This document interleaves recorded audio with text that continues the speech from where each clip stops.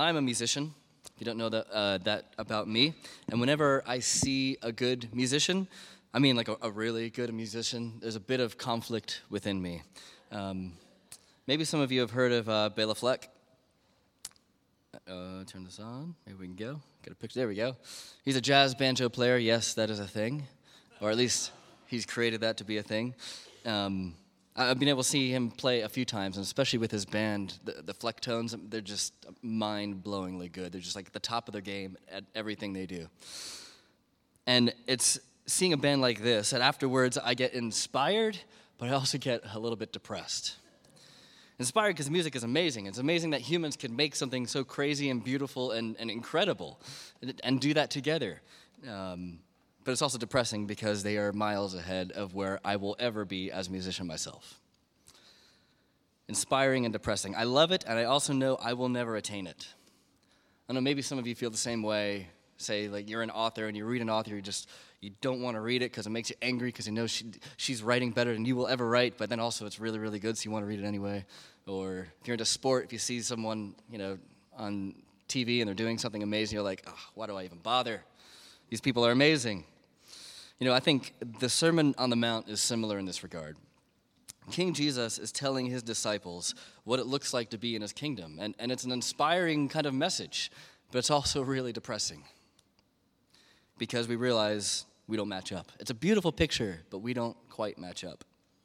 Now, Jesus often talks in this kind of way and creates this kind of conflict within people that he interacts with. And what he really wants to do is to comfort those who feel afflicted and to afflict those who feel comfortable. No wonder we feel inspired and depressed. And we'll stay in that conflicted state if we view this manifesto merely as just a way to live. If that's the only way we view it, we will always kind of have that dual thing going in us. We'll give up, even though we'll be inspired, because we're going to be depressed that we can't match it, or we'll shrink down the big, massive, radical vision that Jesus has into something that's more attainable and less like what Jesus is talking about. And so the Sermon on the Mount is more than just a way to live, because this is the King. Even later on, the people who are hearing him teach are amazed because they've never heard someone talk like this before, never heard someone teach like this before. And not only is this the king, but as he's talking about the kingdom, he is literally bringing his kingdom to earth. It's a new world he is establishing. So it points to the king himself.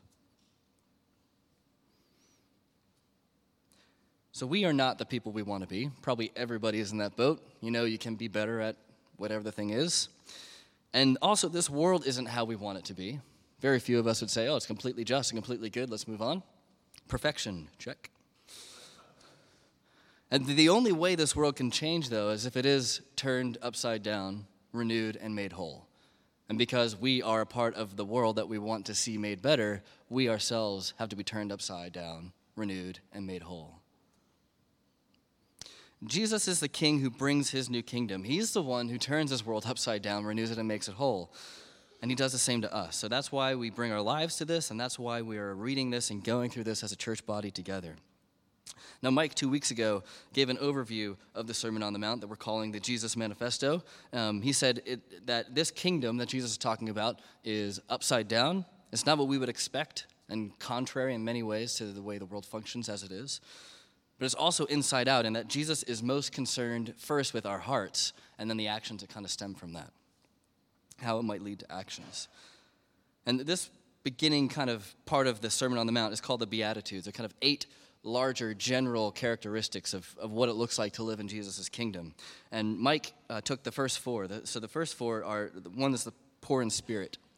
So someone who knows that before God they have nothing to offer. Not their gifts, not their money, not their talents. They have nothing to offer.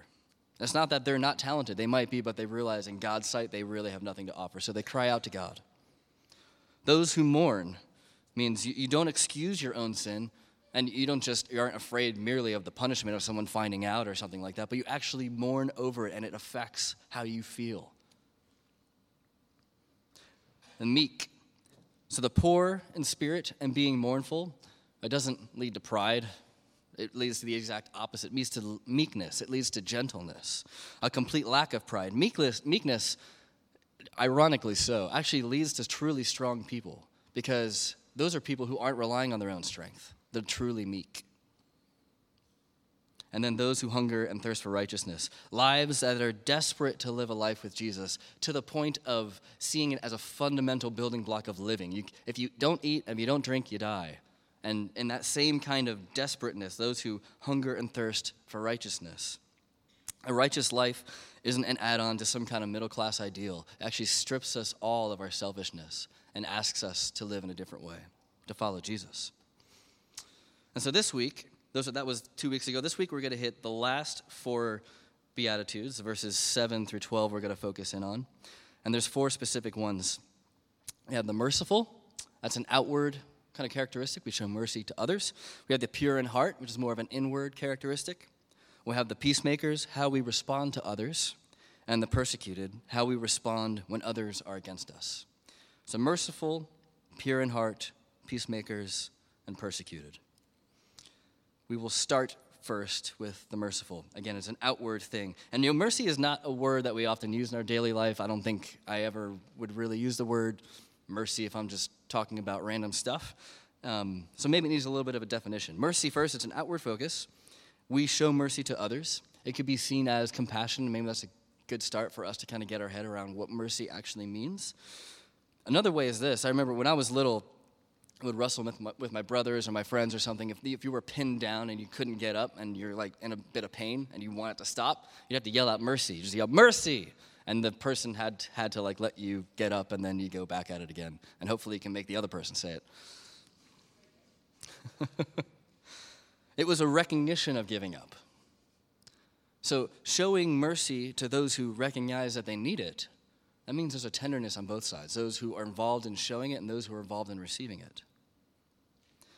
Now let's contrast that with our current cultural climate. There's been an uptick in our justice meters here in the West, and I think that's good. If we hear of injustice, especially against women, we are outraged and we are incensed, and I think that's a very good thing that our culture is a part of, because we ought to be. But even though mercy has kind of experienced an uptick, justice has mercy really kind of experienced the same kind of uptick?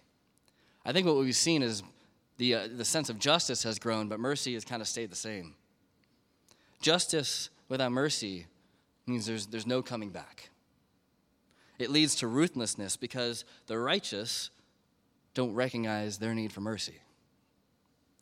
I mean, for Kevin Spacey, is there any coming back? He's been like completely wiped of the internet vaults. Like you can't even stream a movie of his on Netflix or something. He's gone. He doesn't exist anymore. Harvey Weinstein, same kind of thing, branded forever. Now, mercy is not looking away from wrongs or glossing over wrongs. Justice is important, but I wonder if our outrage, even just a little bit, if our outrage against the injustices of this world is really just our self-righteousness kind of looking outwards.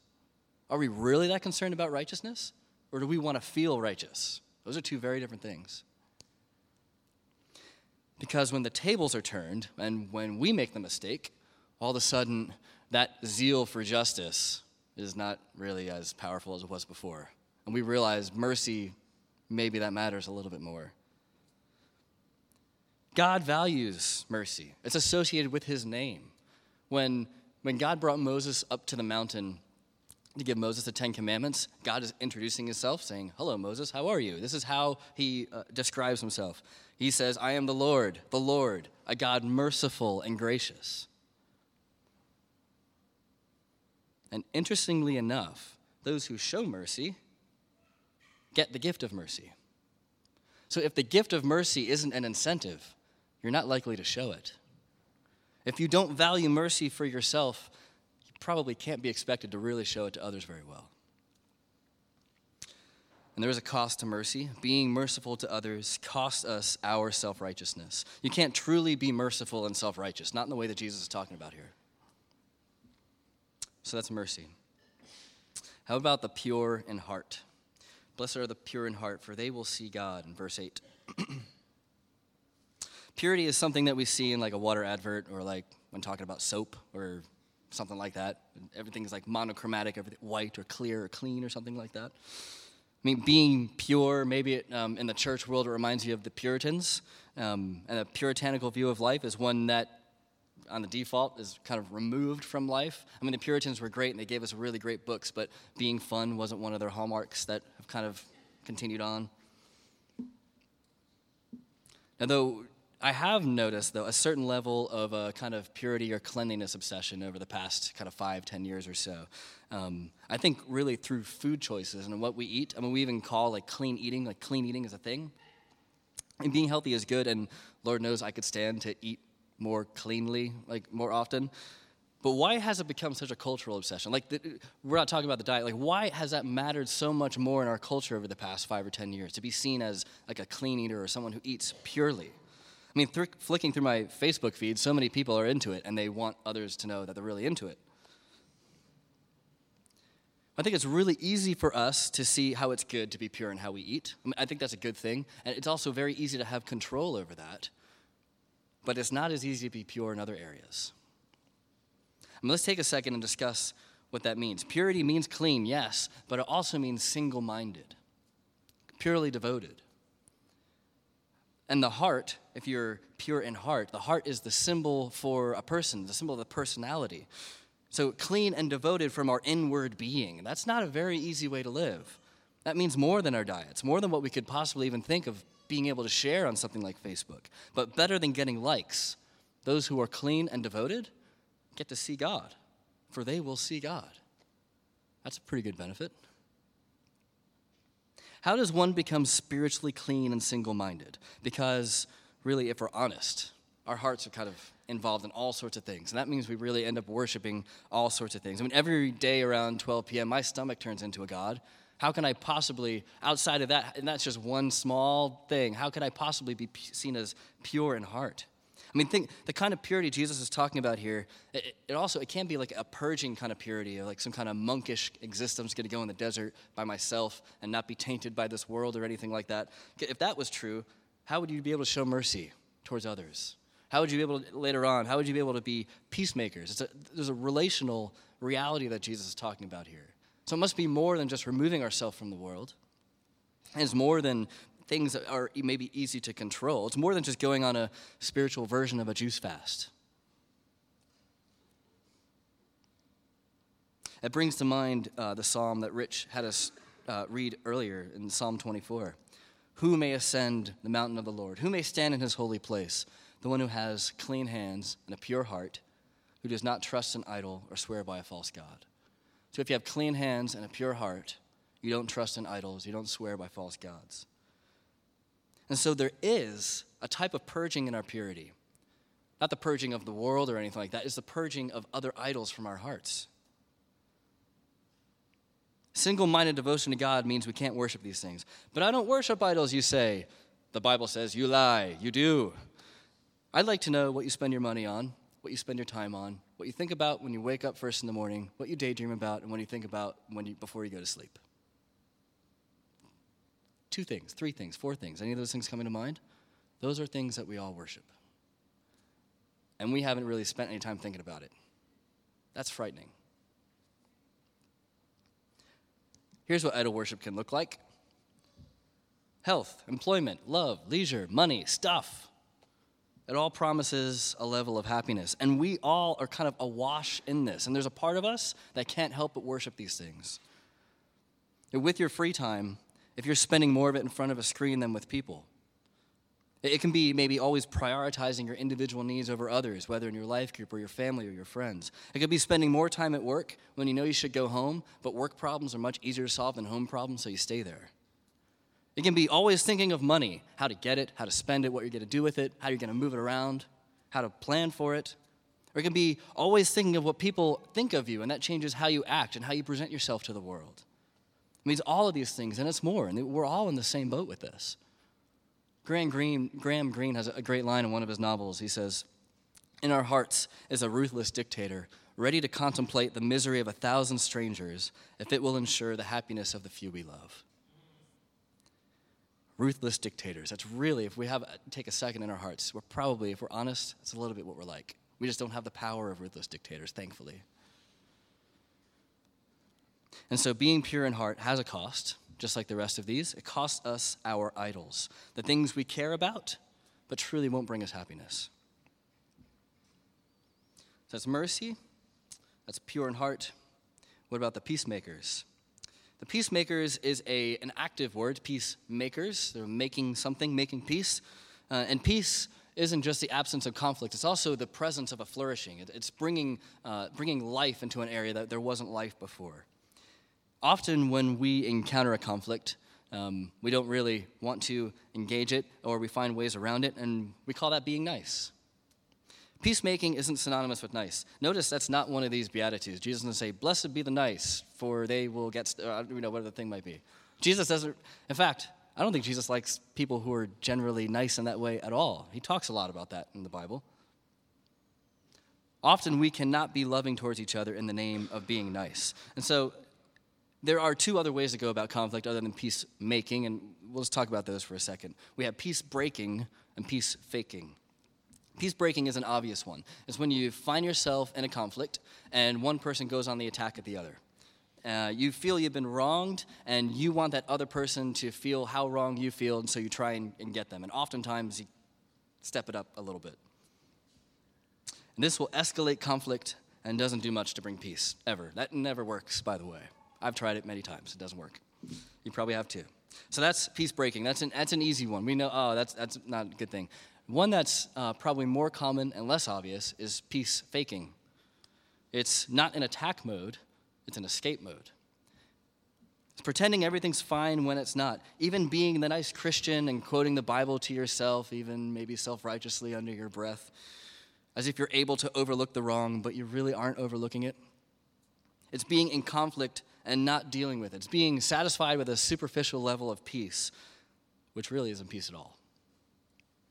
Now, conflict in itself doesn't have to be a bad thing. In fact, if we are living lives that are close to each other, we are going to have conflict. It's going to happen. It might be awkward. It might even be costly to your plans or to your ego, but it doesn't have to be a bad thing.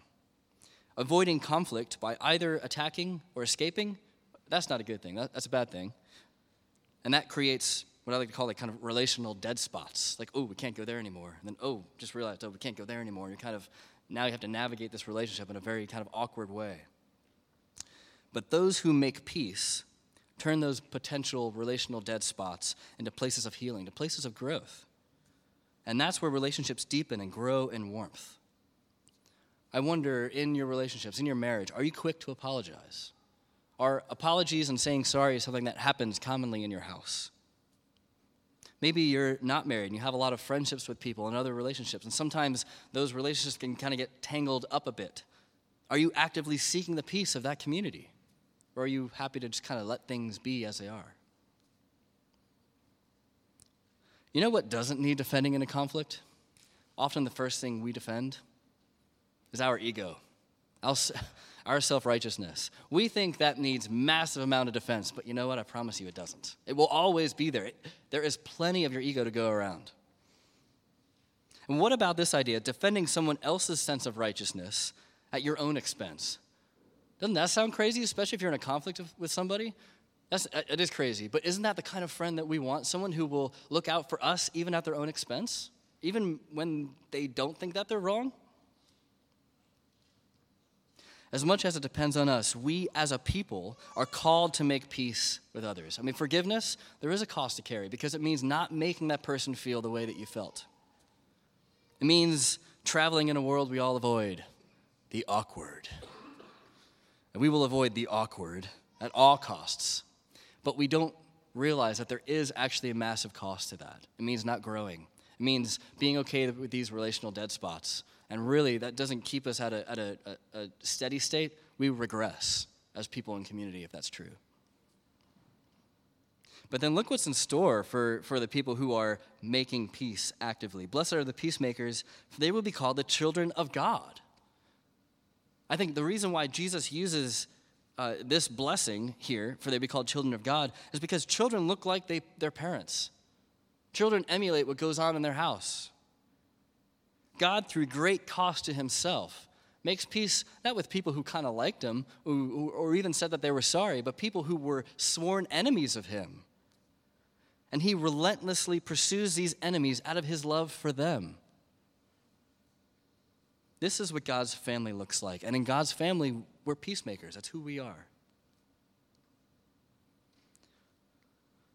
But being a peacemaker costs us something as well as the rest of these things do. It costs us our ego. So that's merciful, pure in heart, peacemakers, and the last one we have are the persecuted. Now, what about those who aren't peacemakers towards us, but even go a step further and are set against us? What do we do with that? This is verses 10 through 12. Blessed are the persecuted because of righteousness, for theirs is the kingdom of heaven. Blessed are you when people insult you, persecute you, and falsely say all kinds of evil against you because of me. Rejoice and be glad, because great is your reward in heaven, for in the same way they persecuted the prophets who were before you.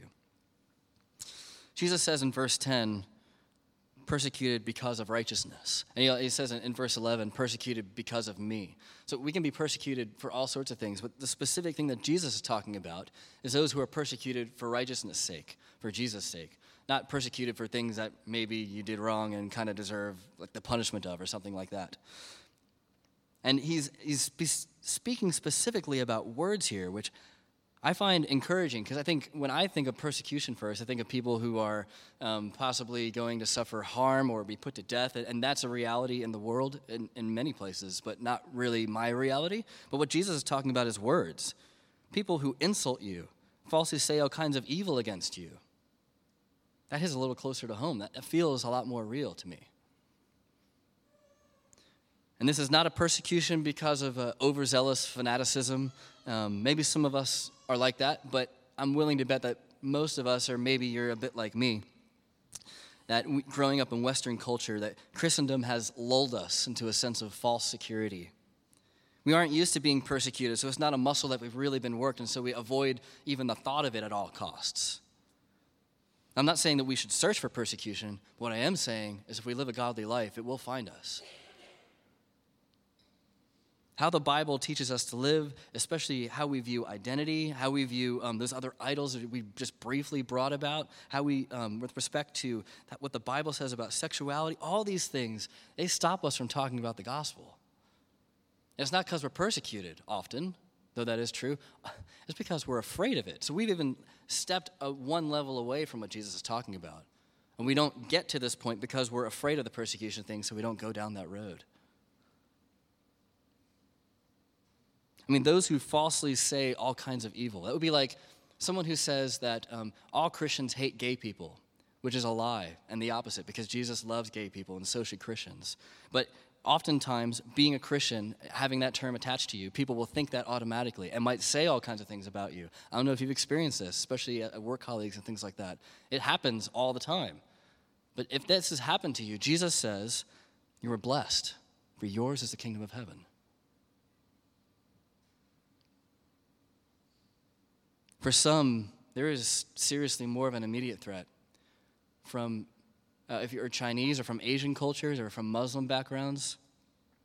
It's common to lose family and normal to be disowned, to be shamed, to be put outside of the community that you felt was stable in your life. And now all of a sudden, all that is up in the air. It doesn't feel very stable. For those who've experienced persecution of any kinds like this, Jesus says, yours is the kingdom of heaven. He wants to comfort the afflicted. Have you lost friends or family? Have people said falsely all kinds of evil against you? Have you been shamed for following Jesus? He's there, and he says the kingdom is yours. But then Jesus takes it further, and he says in verse 12 to rejoice. Why rejoice? Well, he says, because great is your reward in heaven. This is the climax of the Beatitudes, and it's a kind of an intro even to the whole Sermon on the Mount, because verse 10, it says, blessed are these people, for theirs is the kingdom of heaven. Look at verse 3, blessed are the poor in spirit, for theirs is the kingdom of heaven. So it's kind of like encapsulates this Beatitudes in an intro block. The biggest kind of general statement of Jesus' manifesto is coming, and this is the climax of it all, and it kind of feels like an anticlimax. We're talking about being persecuted. This isn't like feeling very victorious. The highest point in the Beatitudes is about us being persecuted, and we should rejoice? Does that just make religion kind of the opiate of the masses?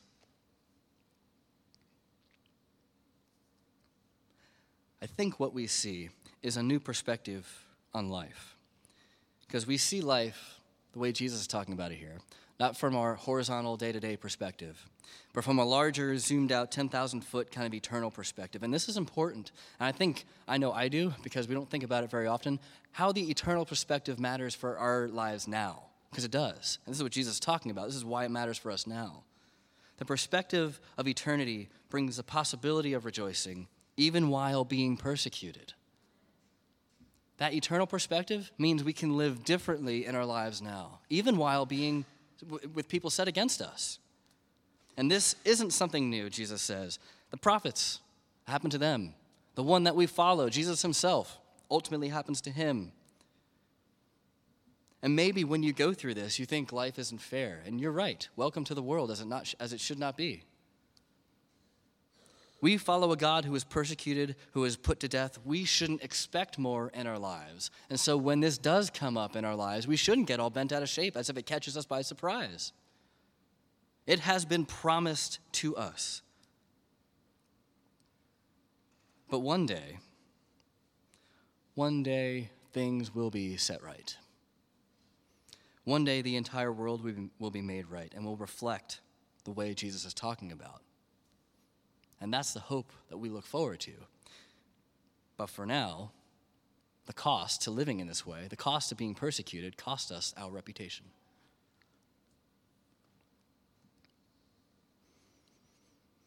So in verse 11, Jesus says, "Blessed are those who persecute you because of me." In verse 10, he says, "Blessed are those who persecute you because of righteousness." He's equating the two in the two verses. He's saying righteousness is me. That's bold, the boldness of Jesus to say something like that. Who talks like this? Either a crazy person or the person who he says he is, the king, the righteous king. Jesus is saying righteousness isn't some kind of abstract thing out there that you need to find. Jesus says, it's me. And Jesus isn't just teaching about the kingdom of God, although he is. Jesus is the king. It's his kingdom, and he's the one who is bringing his kingdom. Again, Psalm 24 says, "Who may ascend to the mountain of the Lord? Who may stand in his holy place? The one who has clean hands and a pure heart, who does not trust in an idol or swear by a false god." We hear these teachings from Jesus and we think, who can live up to this? This is inspiring and great, but I am depressed. If this is Jesus' kingdom, that means you have to be perfect. You have to be humble. You have to care so much for others at so much great cost to yourself. You have to be willing for yourself to be persecuted, possibly even put to death. Only one person has ever really done this. The king who leads his kingdom doesn't do it from afar. He always goes first. He went before us. He went first. He was poor in spirit. He was mournful. On our behalf, mournful to the point of death. He was meek. He had a hunger and a thirst for righteousness. He was merciful to us. He was pure in heart. He was the peacemaker. He was persecuted. The kingdom is his. It's his kingdom. He lived out his manifesto perfectly, and dying our death that we should have died, we get to live his new life. If we are in his family, we are in his kingdom. This is what it looks like to live in his kingdom. And through him, we get these blessings. These aren't just held out for us. We get these blessings. And the more we are shaped like our leader, the more we can actually reflect his blessing. Ours is a kingdom of heaven. We will experience comfort. We will inherit the earth. We will be shown mercy. We will see God. We will be called children of God. Ours is the kingdom of heaven. So don't emulate smart people. Don't emulate pastors or authors or bloggers or celebrities or all the other people who want desperately to lead us. Because looking horizontally, what do we see? Maybe well-meaning people, maybe, but ultimately broken. And maybe we don't look out there. Maybe we look inside of us. I mean, what do we see inside of us? Well-meaning? Maybe. Definitely broken. Neither the horizontal or the inward really get us anywhere. Look to the one who ascended the hill. Moses in the Old Testament went up to the mountain, and God gave him the law, and he came down. Jesus himself goes up to the mountainside and tells us what it is. More than that, he brings it all to fruition. Look to the one who ascended the hill. Let's lift our gaze away from others, from ourselves, just for a second. Can we look away from others and ourselves for a moment and look to Jesus? Living in a world like this, isn't this what we want? Who doesn't want to live like this? Who doesn't want to be like this? Who doesn't want to have friends like this? But there's a cost, and that's really where the rub comes in. Being merciful to others costs us our self-righteousness. Being pure in heart costs us our idols. Being peacemakers costs us our ego. And being persecuted costs us our reputation. But what we get is mercy. We get mercy. We get to see God himself. We get to be his children in his family. We get the kingdom. But how do we do this? How does this work? And this is why it's so important for us to see Jesus more than a mere teacher. Because he's the king. The king has an open invitation to his kingdom. The king controls who comes in and who leaves. It will cost you all you have, but you get so much more in the end. Because later on in Matthew, Jesus says, "For whoever wants to save their life will lose it. Whoever loses their life for me will find it." The king allows the entrance, and he also empowers us to be able to live in his kingdom. He's able to do this because later on in his life, he will ascend a very different kind of hill. There, that hill, he will be lifted up not as a savior, but as a criminal. Not lauded for his righteousness, but persecuted specifically for it, put to death. And in that death, he takes on our self-righteousness, he takes on our idols, our ego, our poor reputations, and he gives us a new life, a new one that allows us to truly be merciful, pure, peacemaking, people who are able to rejoice when persecuted. And more than that, we get a king who leads us and empowers us to be able to continue to live that life day after day. So as you're sitting there, maybe you've thought of some costs, as we've kind of brought up, probably many. What could you give up to gain it all? Maybe you've never made that decision, ever. This is a time now for you to decide to give up that stranglehold on your broken life and get so much more. You get a new life, you get a new family, you get a new kingdom. Jesus is saying right here, you get all of these things. Well, maybe Jesus has already granted you access to this kingdom and you're living in it now. And if so, when we realize we don't measure up, we do the same thing. We go back to the king, the one who died, that we might live this new life in this kingdom. And so more than mere inspiration, Jesus' new life allows us to actually live this out. He gives us these blessings and allows us to live it out. And more than just being depressed, we're mournful where we don't match up, and rightfully so, but we can bring ourselves to the king, and he always accepts us. So better than inspiration or depression, we get transformation. This is the king we get to follow. Let's pray to him.